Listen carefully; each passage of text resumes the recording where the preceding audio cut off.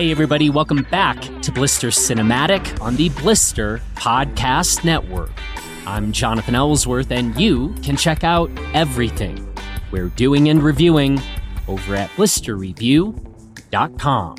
Today, Cody Townsend and I are taking it back to 2004 to revisit Matchstick Productions' incredible film, Yearbook. This film is extraordinary in a number of ways that we will break down in this conversation. And the film also functions today as a really good reminder of why our Blister Plus membership and the accompanying injury insurance is a pretty fantastic idea. My goodness, dear Lord, the amount of ragdolling in this film, in addition to absolutely world-class skiing, it's remarkable. But yeah, if this film came out today, I think Blister Plus would need to be one of the presenting sponsors of the film, because pretty much everybody in it really should have had it in their back pocket.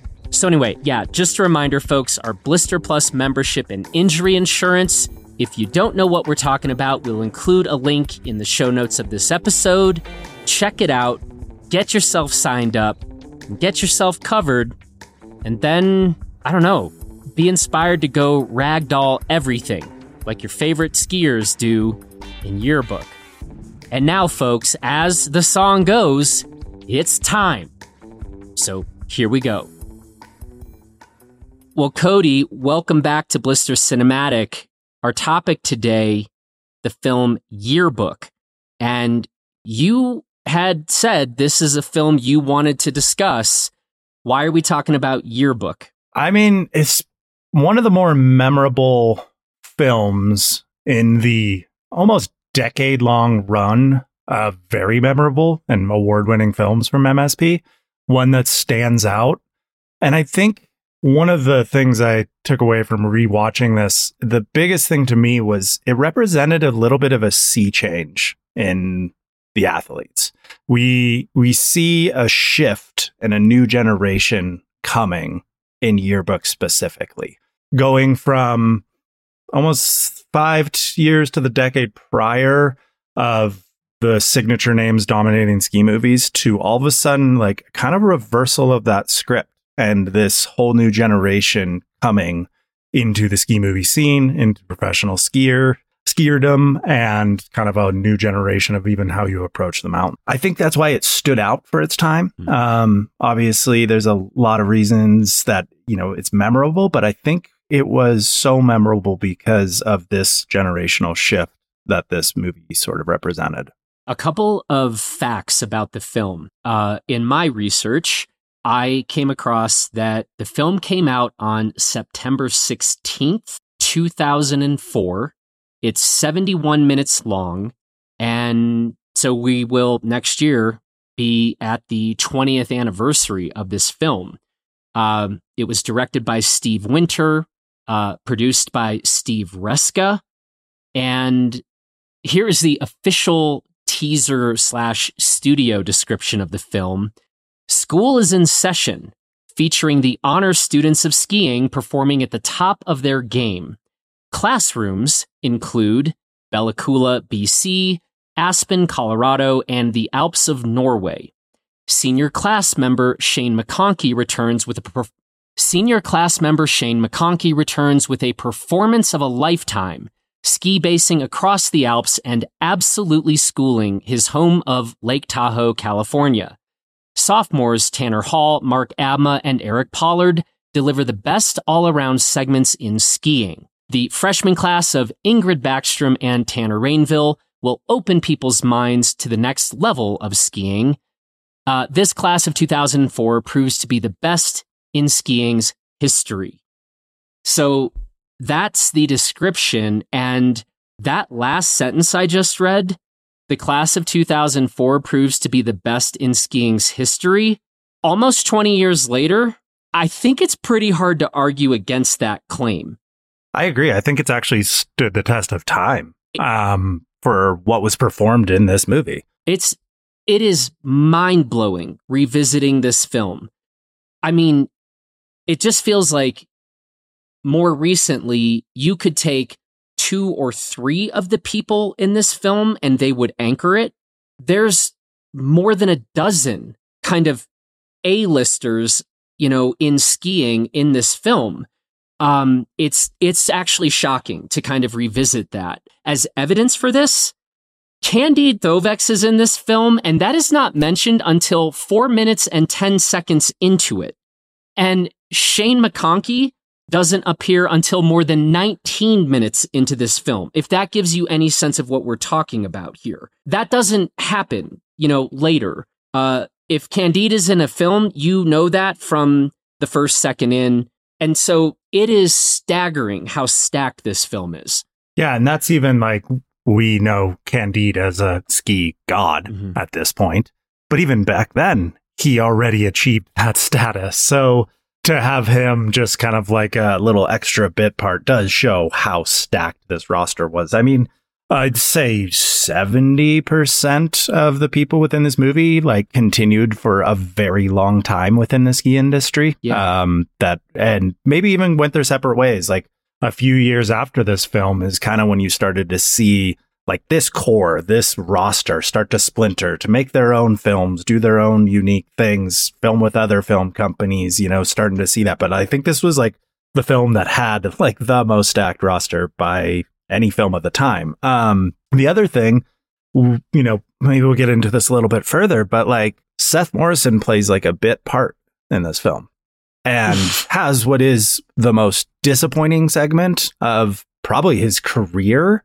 And it almost doesn't feel too bad. The film is still incredible. I remember being personally bummed when you get into the film and you watch Seth, and then he just goes on to describe having the worst season he's ever had.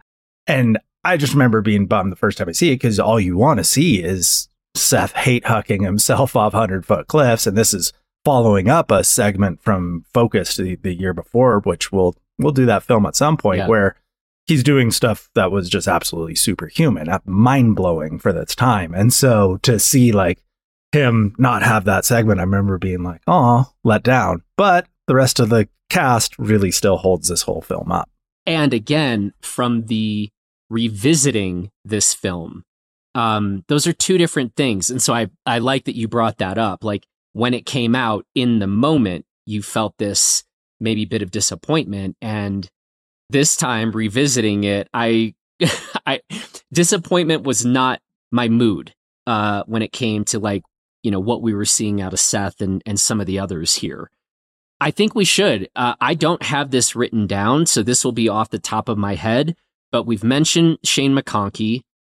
We've talked about Candide. We've got Ingrid Backstrom. We've got JT Holmes. We've got Chris Davenport. We've got Mark Abma, Eric Pollard. Do you want to take over? Hugo Harrison, Tanner Hall, Davenport, C.R. Johnson, Vinnie Dorian, Steele Spence, Sarah Burke. It's just I started listing out. We forgot. Bushy. It's crazy. That's what we mean. This is. I mean, can you think of anything else in terms of a film with more star power that would approach Yearbook? Off the top of my head, no. I mean, you look at, I'm going to go to The Hit List, which was the very next film. And the roster in that has a lot of the same people, but, I think Tanner and CR didn't film with them that year. I think Eric Pollard didn't film with them that year. So although it had, mainstays like McConkey and Abma, Ingrid by that point, a lot of this roster had already kind of moved on to do their own thing, get their movies produced by other people. I think there was Dubsky 106 came out, and Tanner and CR started doing their own stuff with, and I don't know if Inspired Media was there yet, but it just all of a sudden you saw the splintering the very next year from this film. So, and when should we talk about? I think we'll get into it in a certain way, but I don't even know where to talk about Ingrid. Is this where we just move into kind of our most rewatchable scenes, and we can maybe it sort of comes up in that conversation? Yeah. Do you want to start? And this is where we'll just name some of maybe our contenders, and then we can see if we actually get to a consensus of a favorite our shared favorite rewatchable scene. But let's get some contenders out there. I mean, to me, the most rewatchable scenes, it boils down to two segments, and that's Abma's section and Ingrid's section. And that's all I had. Granted, the rest of the movie is strong. Those two segments steal the show, and for different reasons. I want to kind of break them both down. So let's hear what are your kind of most rewatchable. I mean, when Overseer's song Slade comes on and you have this super heavy beat and this guy yelling over and over, "It's time. It's time." And then you have Mark Abma standing there looking like the most badass human being ever. That gives me goosebumps every single time that comes on. And I feel like if I just watched that scene another 1,000 times, I would get that exact same goosebump experience every time I watched it. So it's funny because it's not even anybody skiing, but that moment for me is just an all-timer, I think. I got goosebumps when you were kind of describing it. Right. Because even the opening B-roll with Abma and just like with that song, the Overseer song, and it's like kind of pretty representative of the music of the time and what this whole movie has, like a lot of rap rock. Yeah. But that song works. Oh my God. And that song was one of the greater opening songs. It doesn't take the top spot. There's another Abma segment that takes the top spot for the greatest opening song in ski movie history, but it is up there. And I think it really does feel like you're like, imagine yourself in a theater. Yes. And it's, you've just gone through the athlete intros, this really hilarious opening, this like the athlete introductions, which they did at that time, which was actually kind of more ski shots. And then you start to like go, it gets quiet and then goes "It's time." And that beat and just like how like electric the crowd was at that time. It's just like, this is a perfect way to open up a ski movie. And it's the one movies like this, that opening was why I theorized for 20 years that ski movie premieres will never die, because of that feeling that you get in a collective crowd watching an opening segment together.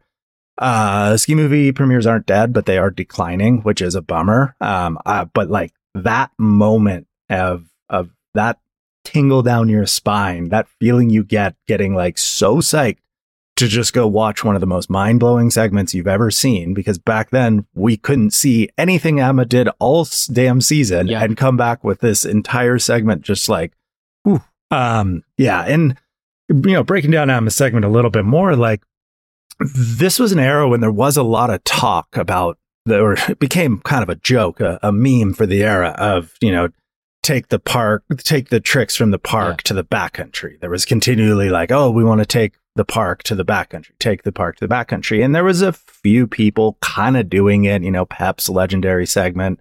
But like, ultimately, like this was the first time I saw a park oriented skier that could ski as well as the big mountain skiers and ski lines, and was doing like, it was the most well-rounded segment I'd ever seen at that time. I think this segment is why Abma became an icon and quite often a lot of pro skiers' favorite skier for the next 15 years, because he showed such versatility. I mean, you had everything from that incredible like rock and rhyme ride up in Bella Coola, which was just, that had to be like 400 or 500 feet long, nearly vertical, and just pinning it almost on a little bit of edge on a skim of rime ice on top of slick granite.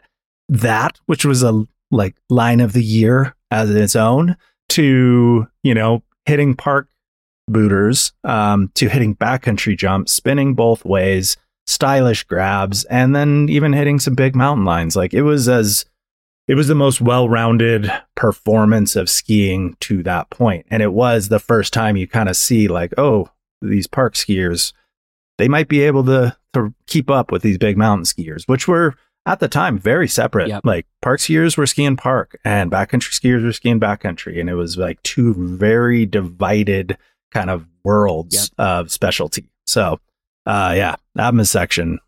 I watched that. I mean, I watched it over. Before I finished this movie, I went back and watched it again because I was like, it was so good.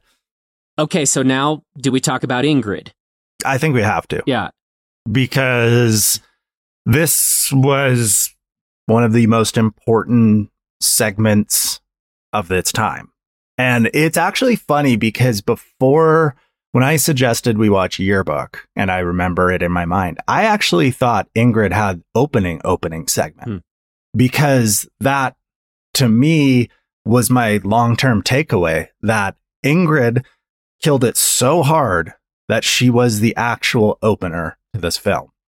But then it doesn't matter that she's actually second in this film because it starts truly with Abma's segment and then goes into Ingrid's segment. But like that knowledge that like she felt like she's the opener just shows like how mind blowing it was for this time, because at that time there were very few women in ski movies. And when they had usually minor parts in split segments, is either a travel segment or shared a song with another athlete and kind of were just in there for a little bit. There'd been kind of some full segments. I remember Wendy Fisher, Jamie Burge in some more independent films. They were out there, but this segment was so mind blowing that like it absolutely put Ingrid on the map for the next 10 years. Like this was her breakout, and it changed a generation of women skiing. Like, you know, when I told Elise we're doing Yearbook, like the first thing that pops in her head is Ingrid and how she was not a pro skier at the time. I actually hadn't met her at the time. And she's like, that was the reason I decided to move down to Tahoe. That was the reason I decided to not go to law school and, you know, just go ski for a year. Like Ingrid with that segment changed women skiing and the ski industry forever. And I have more to say for that, but let's leave it on that positive side of things. Cause like it's mind blowing what she did. No one had skied as good as she did in that segment that I'd ever seen before. The other thing, if we're being honest here, rewatching it, I fell in love with Ingrid again in about 4 seconds. Like it just immediately I'm like, it's so good. This cool person just shredding. And I actually found myself thinking a little bit about this. Really good female big mountain skiers. I think there is a parallel here with elite female tennis players, where sometimes when I think about like some of my favorite skiers, and specifically just like what skiers make the best turns, for me, I do often just naturally think about Wendy Fisher. I think about your wife, Elise, Angel Collinson, and Ingrid. And when you go to think about like the best female tennis players, sometimes, and I don't know if this totally holds up, but sometimes if you think about tennis, men kind of do a bit of it's about brute force. It's about sheer power. And I think there is a beauty and elegance. While obviously in this day and age, like there are incredibly powerful female tennis players and skiers, but there just is something like you recently actually posted a thing, right? Like you and Elise, whose turns do you prefer? And I have to confess, I was like, Elise. And there's something, I don't know how to talk about this exactly, but some of my favorite athletes to watch actually make turns on the mountain, it's a number of women. And I would say the same thing about watching tennis. There is a beauty mixed with power, mixed with grace, mixed with elegance, an aesthetic that I think holds up extremely well. Is that weird, or do you get where I'm coming from on that? No, 100%. And like, let's reference that video that Elise and I did a collab post on. And you can tell, like, we both have a very similar foundation. We're both racers. We both had our shoulders level, our knees are driving forward, and we are powering through our turns in like a very kind of like compact form. But there's one thing that she did a little bit more than I'm like driving my hips into the turn. Like I'm trying to force it, like really heavily push against the snow and have the snow and the ski push back against me. And she kind of dropped her hip a little bit. And then her inside hand just was able to kind of drag a little bit.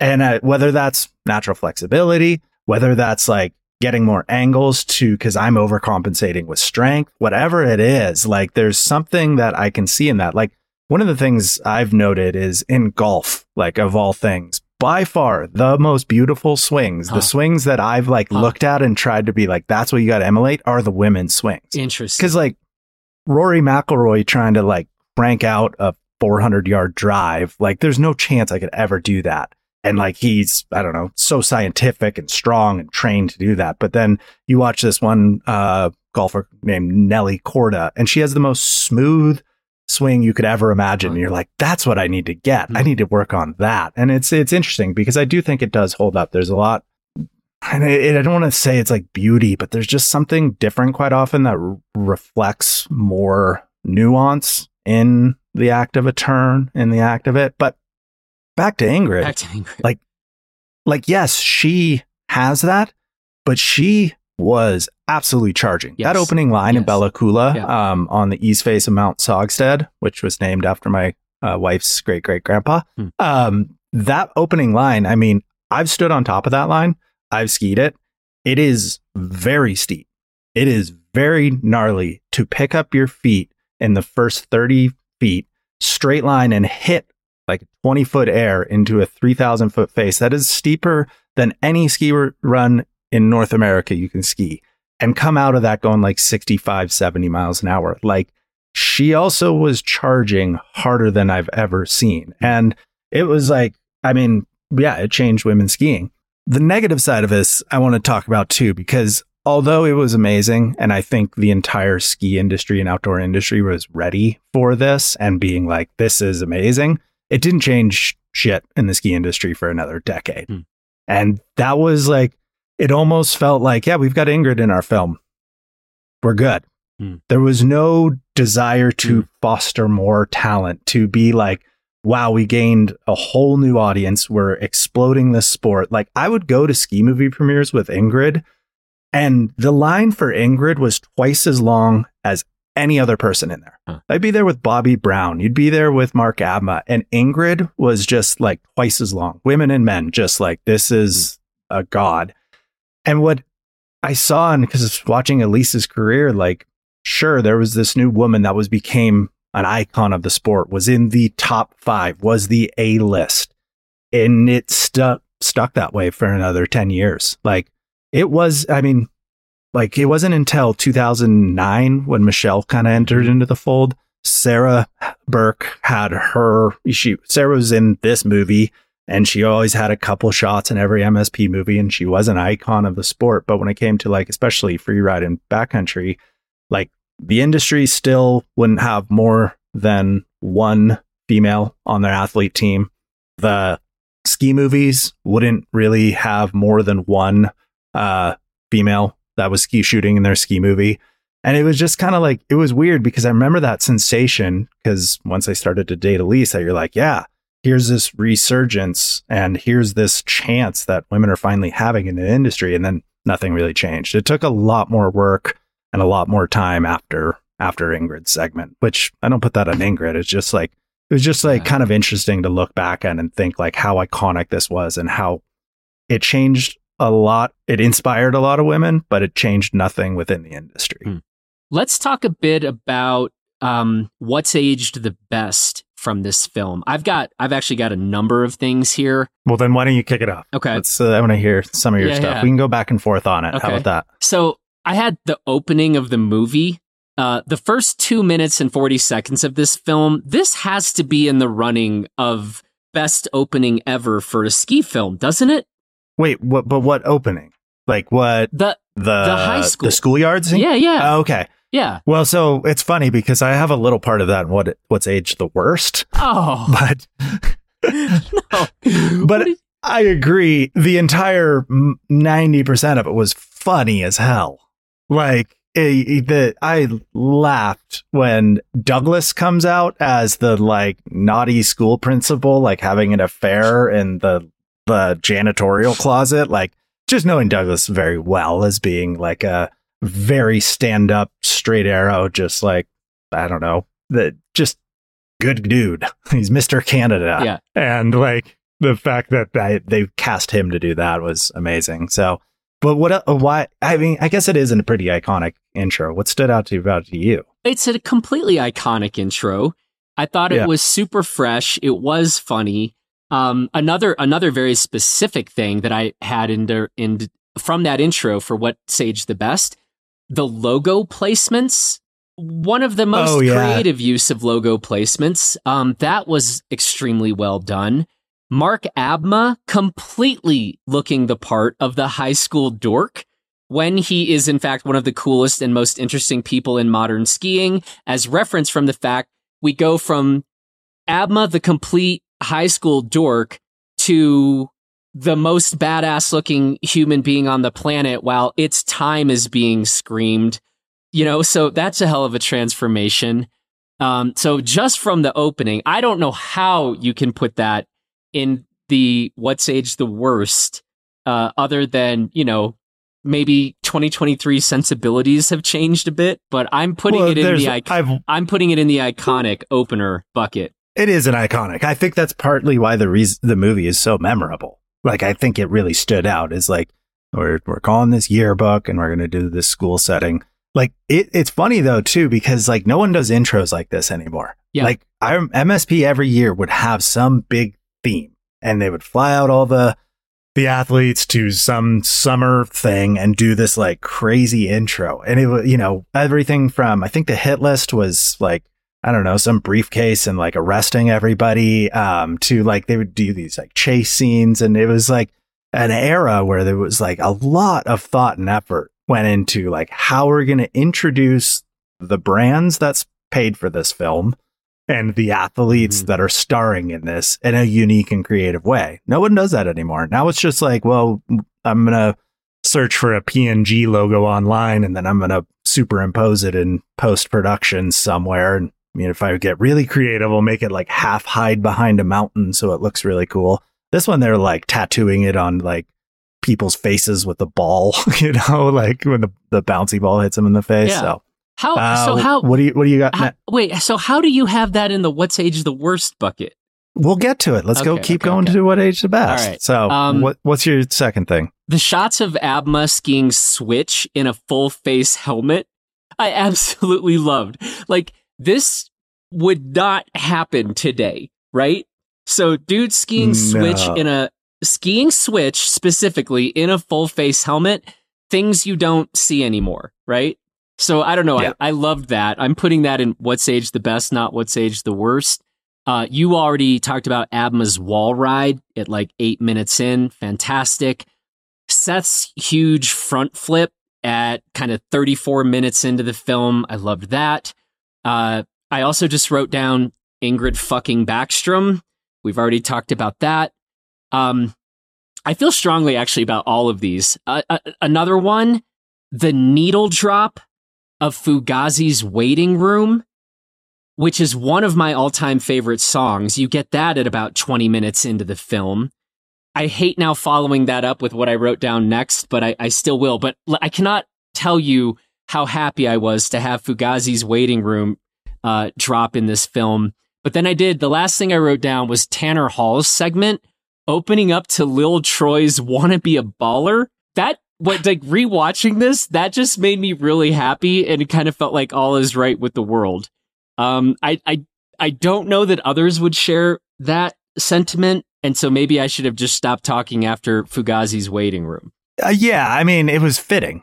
Like, you kind of go back into it, and like we all known Tanner and followed him for years and see what he's done in the ski industry, but then all of a sudden to be like serious, like hip hop song for him, Lil Troy, Wanna Be a Baller. You're like, oh yeah, I remember that era with Tanner when there was like Gorilla Steez and it was just like super like hardcore rap, and it was fitting, like to the point where I was like, I wonder if, like, did he demand that, or did MSP like, oh, let's like, this will fit him, he'll actually like this, like quite often in ski movie making, we don't have any say what the song they use. Like, I swear for 10 years, I emailed Matchstick with like what I want my song to be, and they would do nothing but the opposite of what I suggested. And then years after I'd stopped filming with them, they would use the songs I suggested for other people. I'm like, what the hell, dude? So, but I just think about like, yeah, how that decision to use Lil Troy's song for Tanner went. What do you have under the What's Aged the Best? I mean, it's like, I can't believe you missed it. Just Abma, like as a person, he is still filming in ski movies with Matchstick.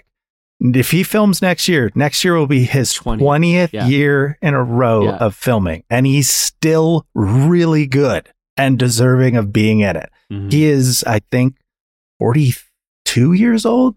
Probably will be 43 in the middle of winter and still killing it. Like, I was trying to look, I was like thinking about like who's still in ski movies, and like Abma, Candide, and yeah, like Ingrid's still doing some stuff, but I'm talking like we're doing athlete segment, 100% performance-based skiing. Cause like, yeah, I'm still in ski movies, but like, I don't really jump off anything anymore. If I'm jumping off it, I got a rope attached to me. This actually was one of my favorite things. You know, we had Abma was out here for a Blister Speaker Series event not too long ago, and you were so happy about this fact. You were like, oh my God, I love Abma. He's the best. And I just like skiers really appreciating other skiers and other human beings, you know, and it was just some just very genuine off record enthusiasm for all that is Mark Abma. And so, yeah, he just deserves a great it, human. for sure. And that's part of the reason why he's still doing it, is because he's a great human. Like, he's really amazing to be around. Like, he, you know, a lot of times we think of like athletes and being at the prominence is just because of the athletic talents. Like, no, it's, you want to be around that person. You want to be in the backcountry with that person. You want to go on trips with that person. That helps get you there. If you're an asshole or you're loose cannon, those are the two quickest ways to get yourself out of the ski industry, or kind of any industry for that matter. But Abma, because he's such a good person and he's still killing it. So that, to me, Abma has like physically aged the best, like Tom Brady. He's our Tom Brady of skiing. Yeah. So, yeah. And then I've got one really random one, and this, I don't want it to sound creepy, but I looked up who the schoolgirls were. Too late. Too late, Cody. It sounds creepy. Like, no.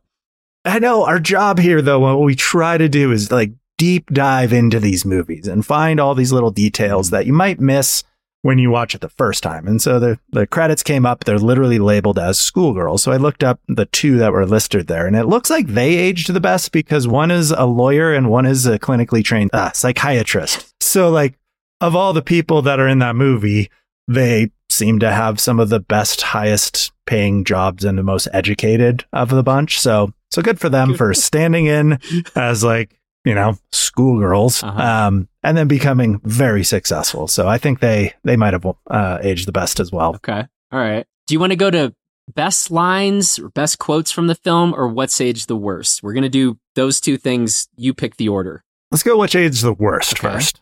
Okay. So, and there's like two little things in the opening, since we'll start right with that. And that is the schoolgirls thing. Like, that it was just like of that era, which seems like like the Britney Spears Baby Got Back, and I think that was 1999. And then to hear that obsession with it, like schoolgirls, like not a good obsession to have. I'm sorry, like Catholic schoolgirls, we know the abuse that has happened in that world. It's just like, to me, like, that was this weird little phase in the 90s, early 2000s, and going back to it, you just is like, ooh, this feels off because the reality of context. So that, and I guess it didn't age the worst, but I just wanted to point it out in the intro. Tanner being the only person like very serious and not being a goofball was it was unintentionally funny. Because you're watching it and he's like kind of like acting like hard and whatnot while everyone's playing dodgeball around him, looking like total goofballs. I was like, I couldn't get him to like just soften up a little bit for one shot, but that was Tanner at that time. So he didn't. So anything else for you? I had a few things. Clutch. the band. Like they sucked back then and they still sucked listening to them 20 years later. Yeah. Like it was just like, I remember then you're like, yeah, like Overseer, the opening song, we talked about it, it being like, it's rap rock. It was of that era, but it still had a strong beat and carried it. Like Clutch, like they, I remember back then thinking this sucks, and it definitely still sucks. Pollard getting caught in back-to-back avalanches. That didn't age so well. Like, it was kind of one of these things where you're like, we might want to just remove that or given a little bit more context. But again, it was of that era. It was a different time. Like our focus on safety, our focus on avalanches. While you were going out there, you're understanding, you're putting yourself in avalanche terrain. But like the way we made decisions, the focus on making ski movies, it wasn't quite to what the level is now. So that didn't age. And then by far, this one was the one that aged the worst, was Shane's monoski base jump front flip to line entanglement. Like watching that with the context of what happened 5 years later, like it was really like, I was like, oh my God, I didn't know, like he almost, like that was really, really close to dying in that shot. And it was just in the crash segment.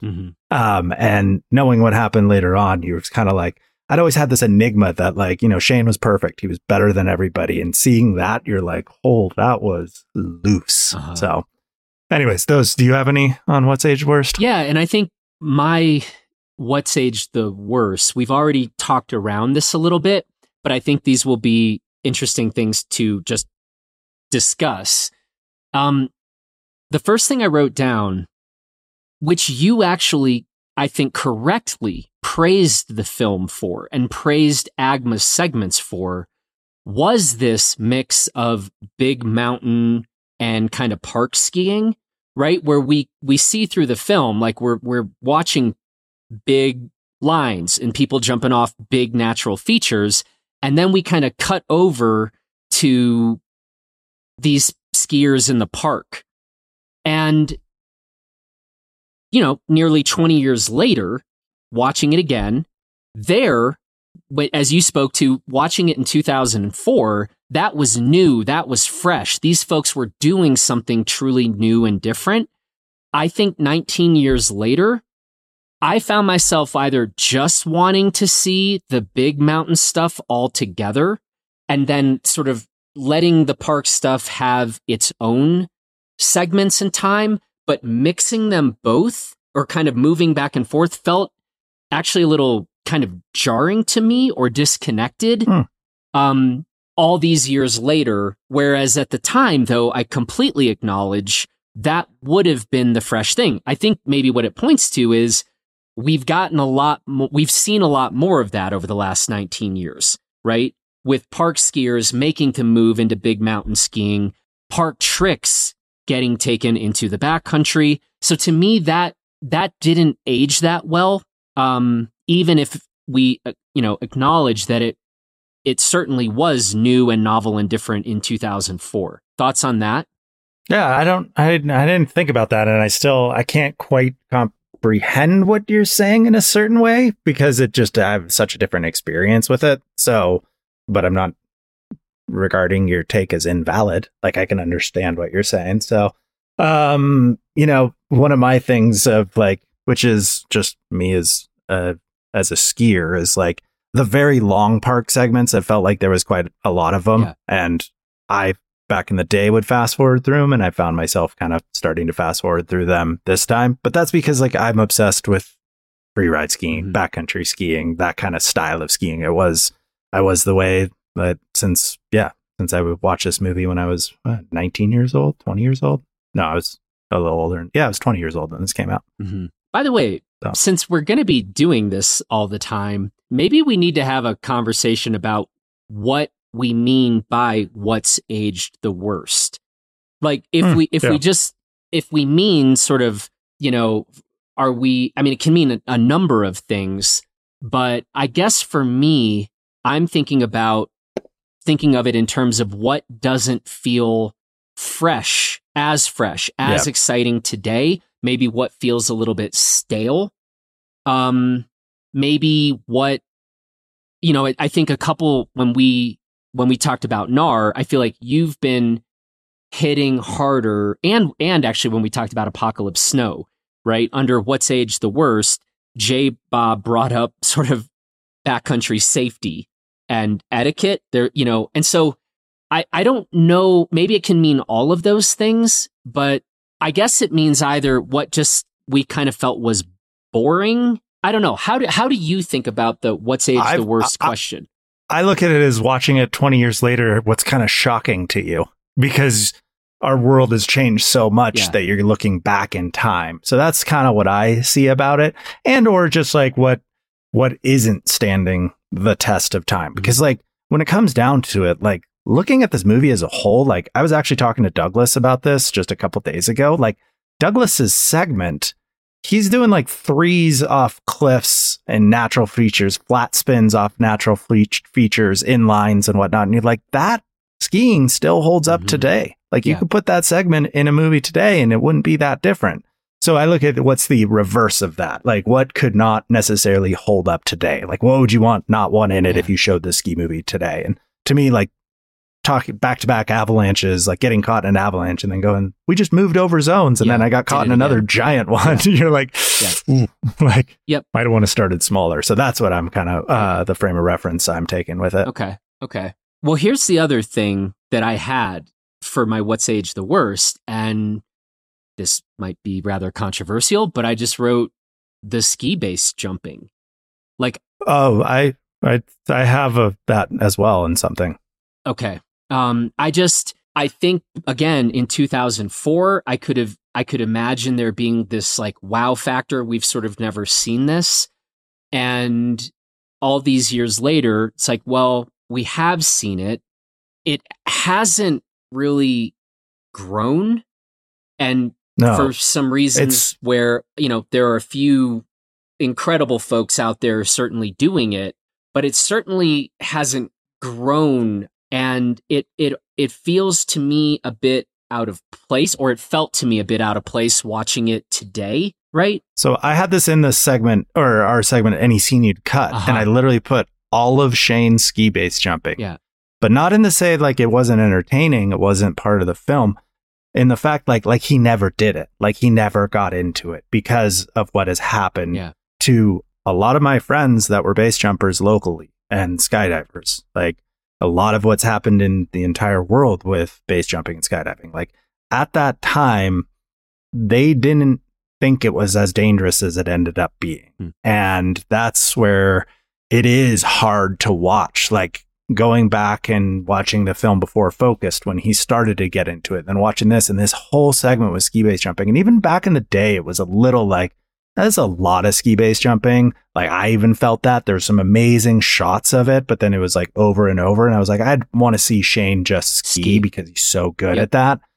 That like, to me, it felt like there was too much of it. And then you keep moving forward and it is hard to know, like that is how Shane died. That is, how Eric Rohner died, even though it was a parachuting accident different. It's the same kind of thing. That's how my buddy Timmy Dutton died. That's how like a few other friends locally have died. It was just getting into these air sports. And it was just like, it's hard to watch. Like as much as mind blowing it is, like when you know the context and he's like how Shane's describing his revelation in the sport and skiing where other people aren't going. And you're like, stop, buddy. Just don't do it because it fucking sucks that you're gone. Time to move on to best line or best quote. I had two here. I had two here too. So let's get you shoot first. Okay.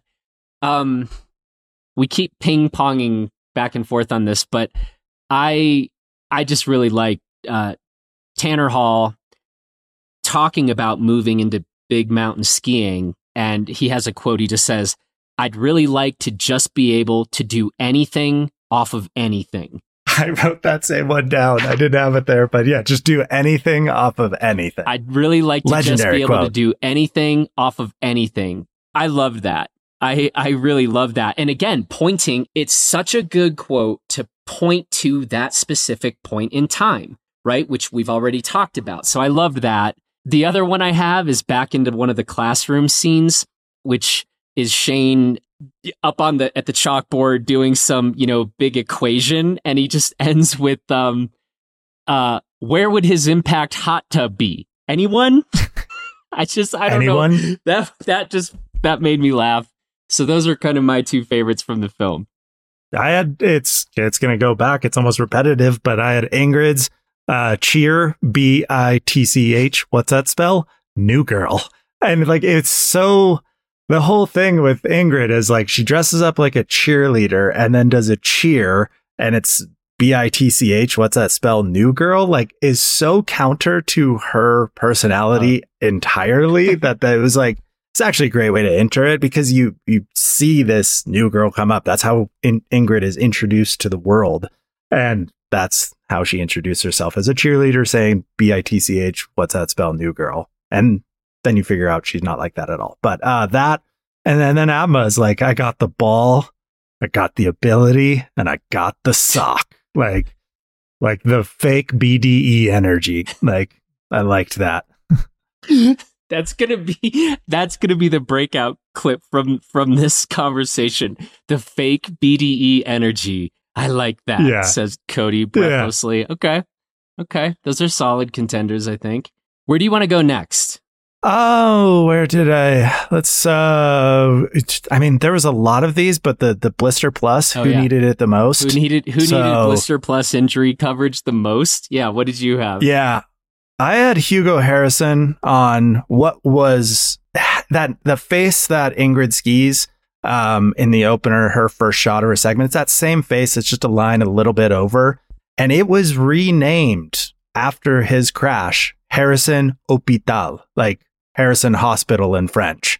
Like, I don't know what it was named before then, but when I've skied that face, they called it Harrison Hospital, because he went to the hospital right after that crash. And his first bounce, when he like high sides, he bounces like 150 feet plus down the slope and goes into absolute one of the most violent tomahawks of all time. And that crash is, it's legendary. I actually got to my very first ski segment with Warren Miller ever was like about a month after that crash. And I got to do the segment with Hugo, and he was still sore and he was still hurting from that. He didn't like break anything, necessarily sprain anything, but he was like still skiing gingerly after that crash. And he was like describing it to me, and I was like, whoa, that sounds really bad. And then you watch it on film and you're like, oh, that's on a different level. Yeah.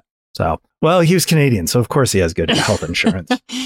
But I'm learning all these like exceptions, and like where I talked about this with Abma, actually, because Mark was like, I need Blister Plus. And so, there are exceptions in certain skiing and exactly where you're covered and what, where I'm learning this is actually less straightforward in certain countries than at least I used to think. But, man, there are a number of contenders in this movie. So Seth Morrison's tomahawk, which resulted in him dislocating his shoulder and breaking his arm.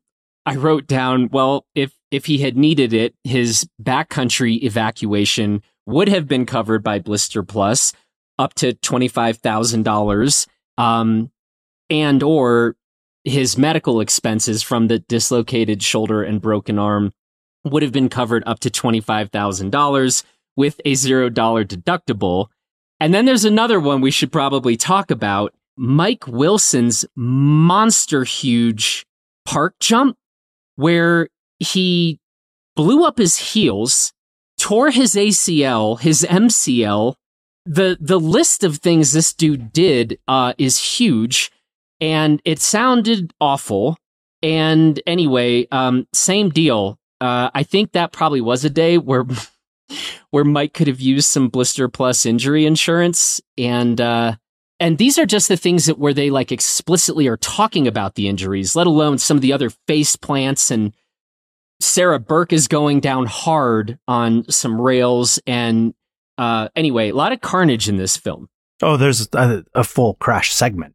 Like it's you realize you have to crash a lot to make that, a whole thing progressive of a ski film, because there's going to be a lot of violent crashes. Yeah. So Mike Wilson shorting like that 140-foot double, that was so violent looking. I remember he says before, he's like wanted to do something memorable or something like that. You're like, you did something memorable. Yeah. That's for sure. He sure did. there's a few other little things I'd like to. So we have our segment. I need answers. Yeah. Did you have any? I need answers because I have two. I'm going to give you this one. I have. Oh, why were Tanner Hall's pants so wet? Did you notice that? From the knee down, his entire segment, they're just soaking wet. He has like kind of big, baggy gray pants on, and then below is like dark gray, just looking soaking wet. Like, what were they made of? Did he have like cotton outerwear? Like, I don't even remember who his sponsor was, but like, that was kind of tripped me out. And then I still do not know the answer to this, but what the B stands for in Ionic B. Ionic B, you know, the guy, he's got kind of a little short segment, but like, I still don't know it. I could probably Google it, but never did. I was always wondering, like, should I have gone into like my pro ski career with just like a Cody T? No one knows my last name. Probably. Would have been cooler that way. Yeah. Yeah. I think you probably should have done exactly that. You would have had a much better career, Cody. Probably. I always joke I should have just gone into snowboarding. I would have got paid a lot more. They get paid a lot more than us. There's still time. We've been talking about this. Join me. Yeah, totally. Join me this season. This is when I'm looking forward to finally make my breakout, right? As a pro snow sports person. It's going to be snowboarding and it starts this season. So keyword break. Yeah. Best cameo. Yeah, did you have anything for that? No. What did you like? This is you love this one. So what's your totally. What would you have? Well, so this is just a little known fact that very few people would know, but Good Riddance, punk band from Santa Cruz. They're in this movie. I forget the exact segment, but they're used in this movie. Chuck Platt was also listed as the team manager of Giro. Giro was a company based in Santa Cruz. He helped sponsor the film via Giro. He was also the bassist for Good Riddance. So I found that pretty interesting that like this full circle cameo of like, I'm not only sponsoring your film, but I'm also making music for your film. So that was a little one. And then I thought the best part was Sean Pettit with Sean misspelled as an 11-year-old. That was to me the best kind of cameo. He has 2 shots in the film. He's 11 years old and they misspelled his name. Little did they know probably what he was going to turn into.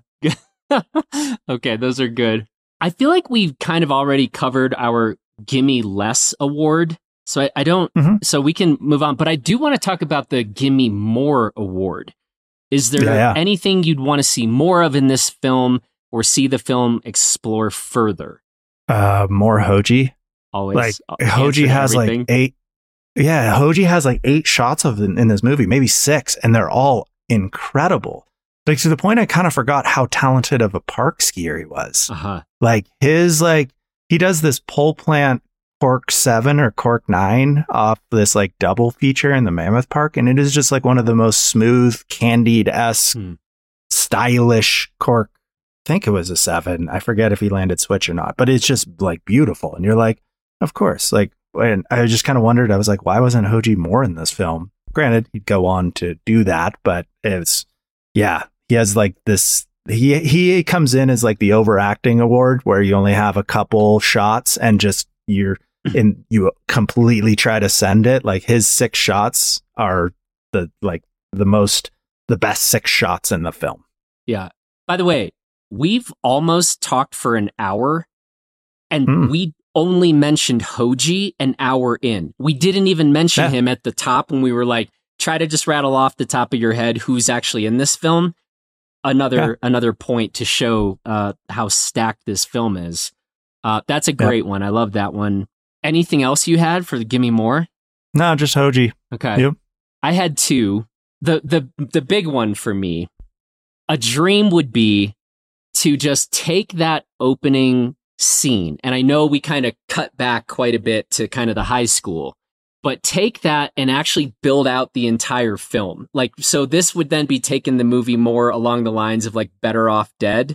But I am ready. I'm prepared to watch Mark Abma as the high school dork give me 40 minutes of that.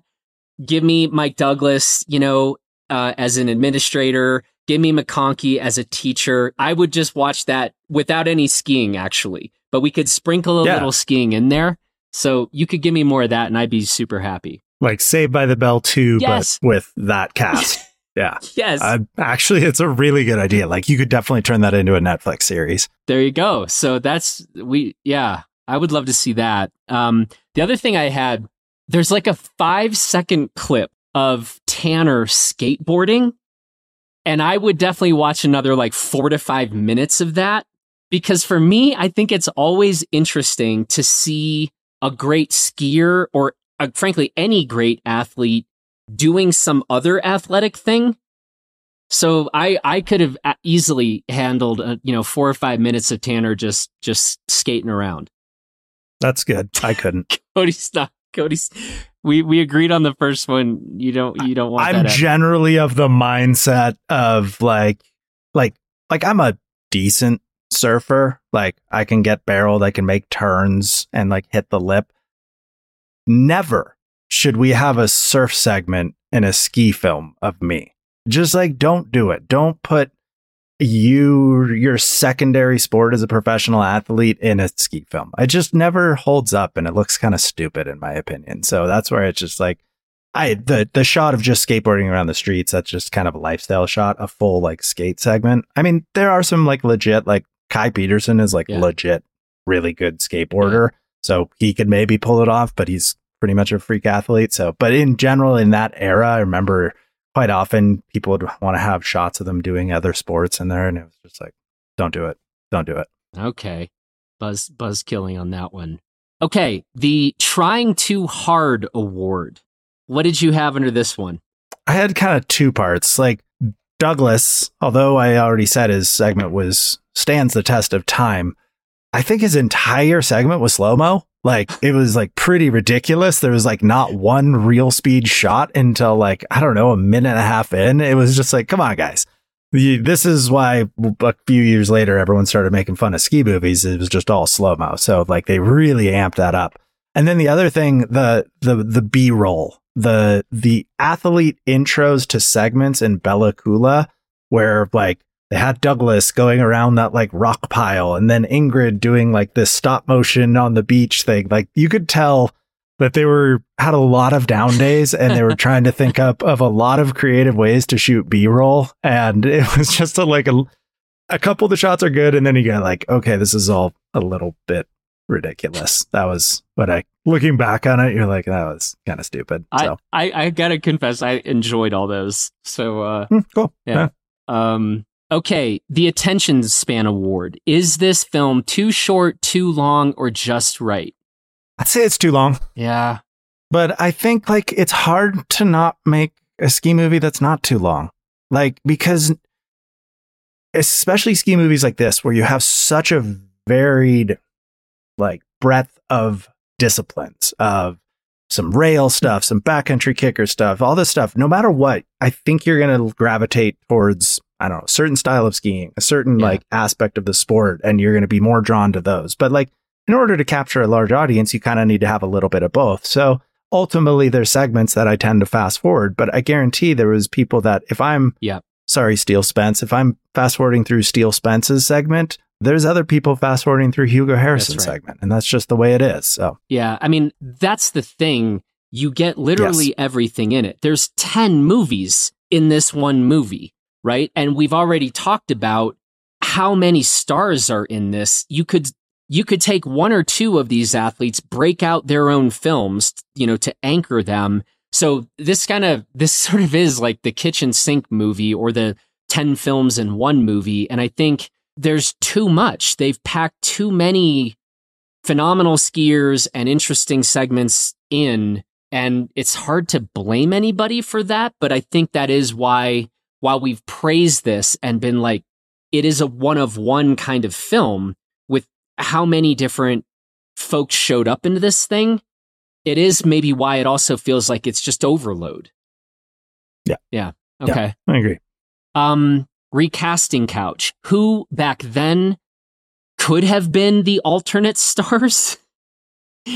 Answer. It had every star. I mean, there was the TGR crew, but like, so you bring Sage and Micah Black and Jeremy Nobis in, like, just this like superhuman TGR MSP film that's like 3 hours long. I don't know. I don't think you could. This was it. This is the pinnacle. There's no room on the bus. This is like if the bus rolls up and you're waiting to get on, they're like, we are literally at capacity. We just have to keep it moving. So yeah, there's no one else who should have been in this film. I guarantee 20 years ago, I had who I wanted to see star in that movie, and that was me.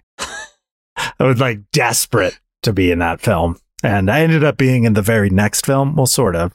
We'll get into that movie one day. It's kind of a legendary story by this point. But yes, back then it was like, I want to be in that movie.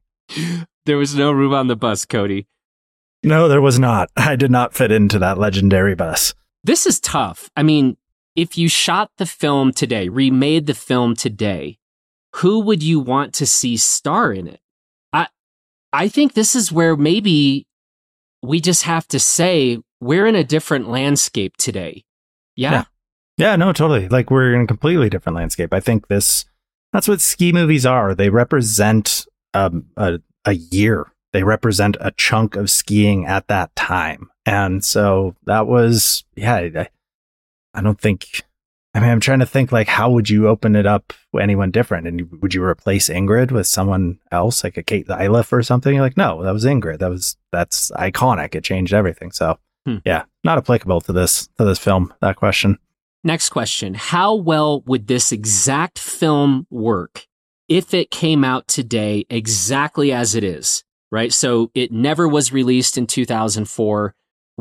MSP's like, here's our new ski film, and they dropped exactly this. I think with different soundtrack, if you just had old modern music, I think if you had modern digital cameras and like POV cameras that actually could like capture a little bit of detail, like it's almost indistinguishable modern ski films.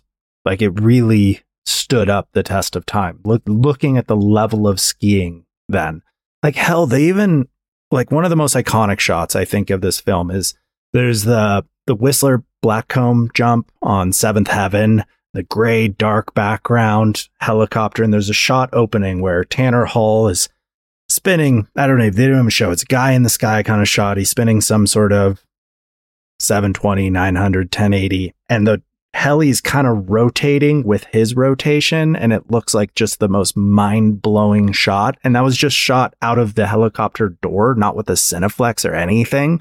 And like to me, that shot it looked like it came out of The Art of Flight, and it was just a 16 millimeter camera on somebody's shoulder as they flew around in a helicopter hanging out the door. So there's so much of it. I think you could release it today with better cameras and a better soundtrack, and you'd be like, this came out last year? Everyone did this? So the fact is, I guess to technically answer the question, if it exactly dropped today, the cinematography, it wouldn't be as sharp and crisp as we get now from today's cameras, but the skiing itself, you're saying would totally hold up. Totally hold up. Yep.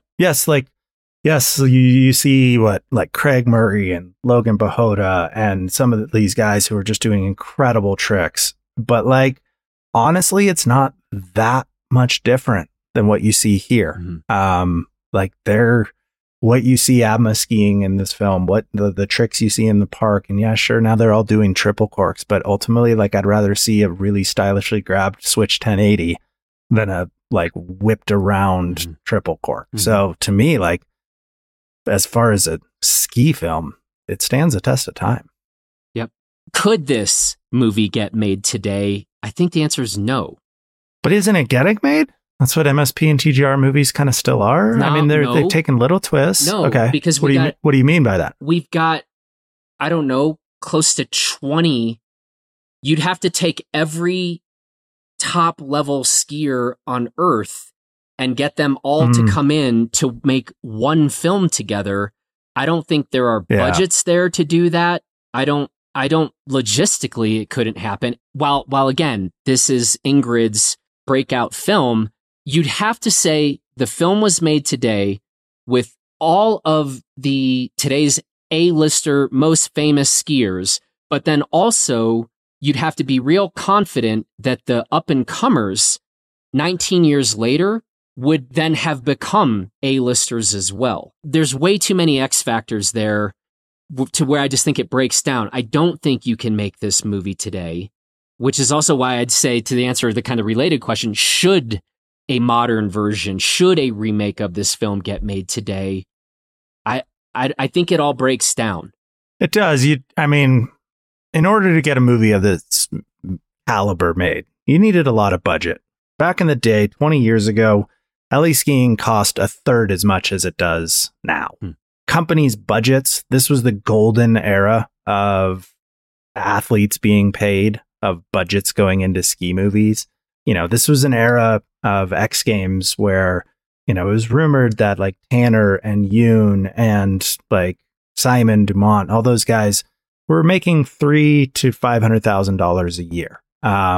To ski movie companies were each like Solomon's thrown in 150, Smith has thrown 100. There was a lot of money getting thrown around as this sport took off. Unless you're getting Red Bull cash, like the outdoor industry is not putting that much money into, one, its athletes, two, into the budgets, three, like the amount of helicopters that are in this film, like it's practically all shot either out of a heli or all the segments are shot with helis. Like it's just, they don't do that anymore. Like there's no chance. But when you come to the star power, like there's an interesting, I feel like we're in a weird transition within athletes in general, because a lot of the people that became stars from this film are still the stars now. Yep. And these younger generations of incredibly good skiers are finding it very difficult to become that A-list star. Like this was an era when stars were made because there wasn't social media. There wasn't 50 different channels to watch. Like there wasn't just this plethora of content out there and you got to sift through it to figure out who is the best. It goes back to the whole like monoculture argument. Like MSP and TGR and Poor Boys, they created the monoculture of skiing. So everyone in skiing saw ABMA's segment. ABMA's segment this year, a tenth of skiing sees it because of, well, I watch stuff for free on YouTube. I watch what comes out on Red Bull TV. I don't go to ski movie premieres. I only go to TGR movies. There's just so much out there. So in that regard, just to list 20 A-list skiers would be really difficult. Yeah. And I think it's okay to say that's something that we are, you know, ideally hoping to change a little bit, right? Like through these conversations, shine a light back on some of these interesting, significant films of the past, but also shine a light on some of the new stuff coming out to try to just bring a bit more attention and shine a light on some of these projects. And hopefully that ends up being good for up and coming athletes, for filmmakers and the rest. And, you know, in addition to it just being a whole lot of fun to do. But that's certainly something that you and I have been intentional about with this podcast and with the Blister Awards. And, you know, not try to fight against social media and the amazing edits that people are dropping there, but to sort of give proper due to some of these longer length features, right? So that they don't just get lost in the rather steady stream of content that now we're kind of inundated with. So who won the movie? My first was Gibbers wearing full faces. Yeah. Like it was so funny to see like Seth Morrison kind of made full faces pretty popular because it seemed like he needed him. He was going so big. But then it was like to see CR and Pollard and ABMA, it's almost as if like they just got a memo that like, hey, if you're doing big mountain skiing, you should wear a full face. Yeah. And so they're all wearing full faces, kind of like ultra prepared. I'm a backcountry skier. I'm a big mountain skier because I got a full face on. It was shocking to see that, oh yeah, they wore full faces back then. What do we think about, like, do full face helmets for skiers, should that have gone under what's aged the worst? We have not. They're used less than ever before, not more than ever before, right? Yeah, totally. But that's what was funny because it wasn't even. Well, I forget if Seth was in one, but like just the full faces in general. Yeah, it was a quick little blip of time. So okay, You think that's who won the movie? Gibbers in full face. Well, I'm trying to come up with some like more creative stuff, but I mean, the obvious answer is like it's Abma and Ingrid, and it's skiing as a whole, kind of this era. So yeah. I actually had a 3-way tie for who won the movie. Okay, Ingrid, Abma, and then whoever it was that got Fugazi's waiting room. Actually, in the film, that person, I am buying that person a beer.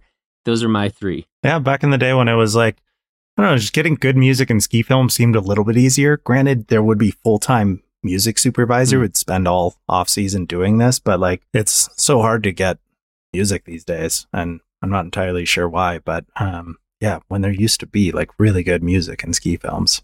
All right, last question. Our final grades.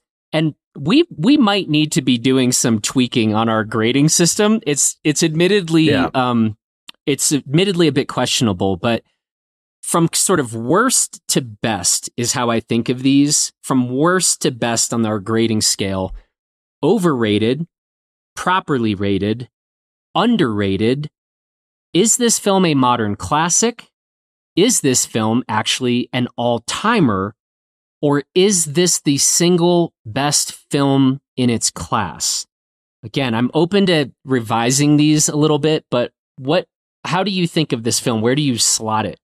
It slots between underrated to Pantheon. It's somewhere in that realm. Because like it's almost through going back and watching it and seeing it, and I can see some of the parts it lags and kind of some certain flaws to it with time that you see. But ultimately, I really look at it and realize with this roster, with how they covered the sport, with the icons that came out of it, with like the first MSP film where it's not Seth Morrison and Shane McConkey carrying majority of the film.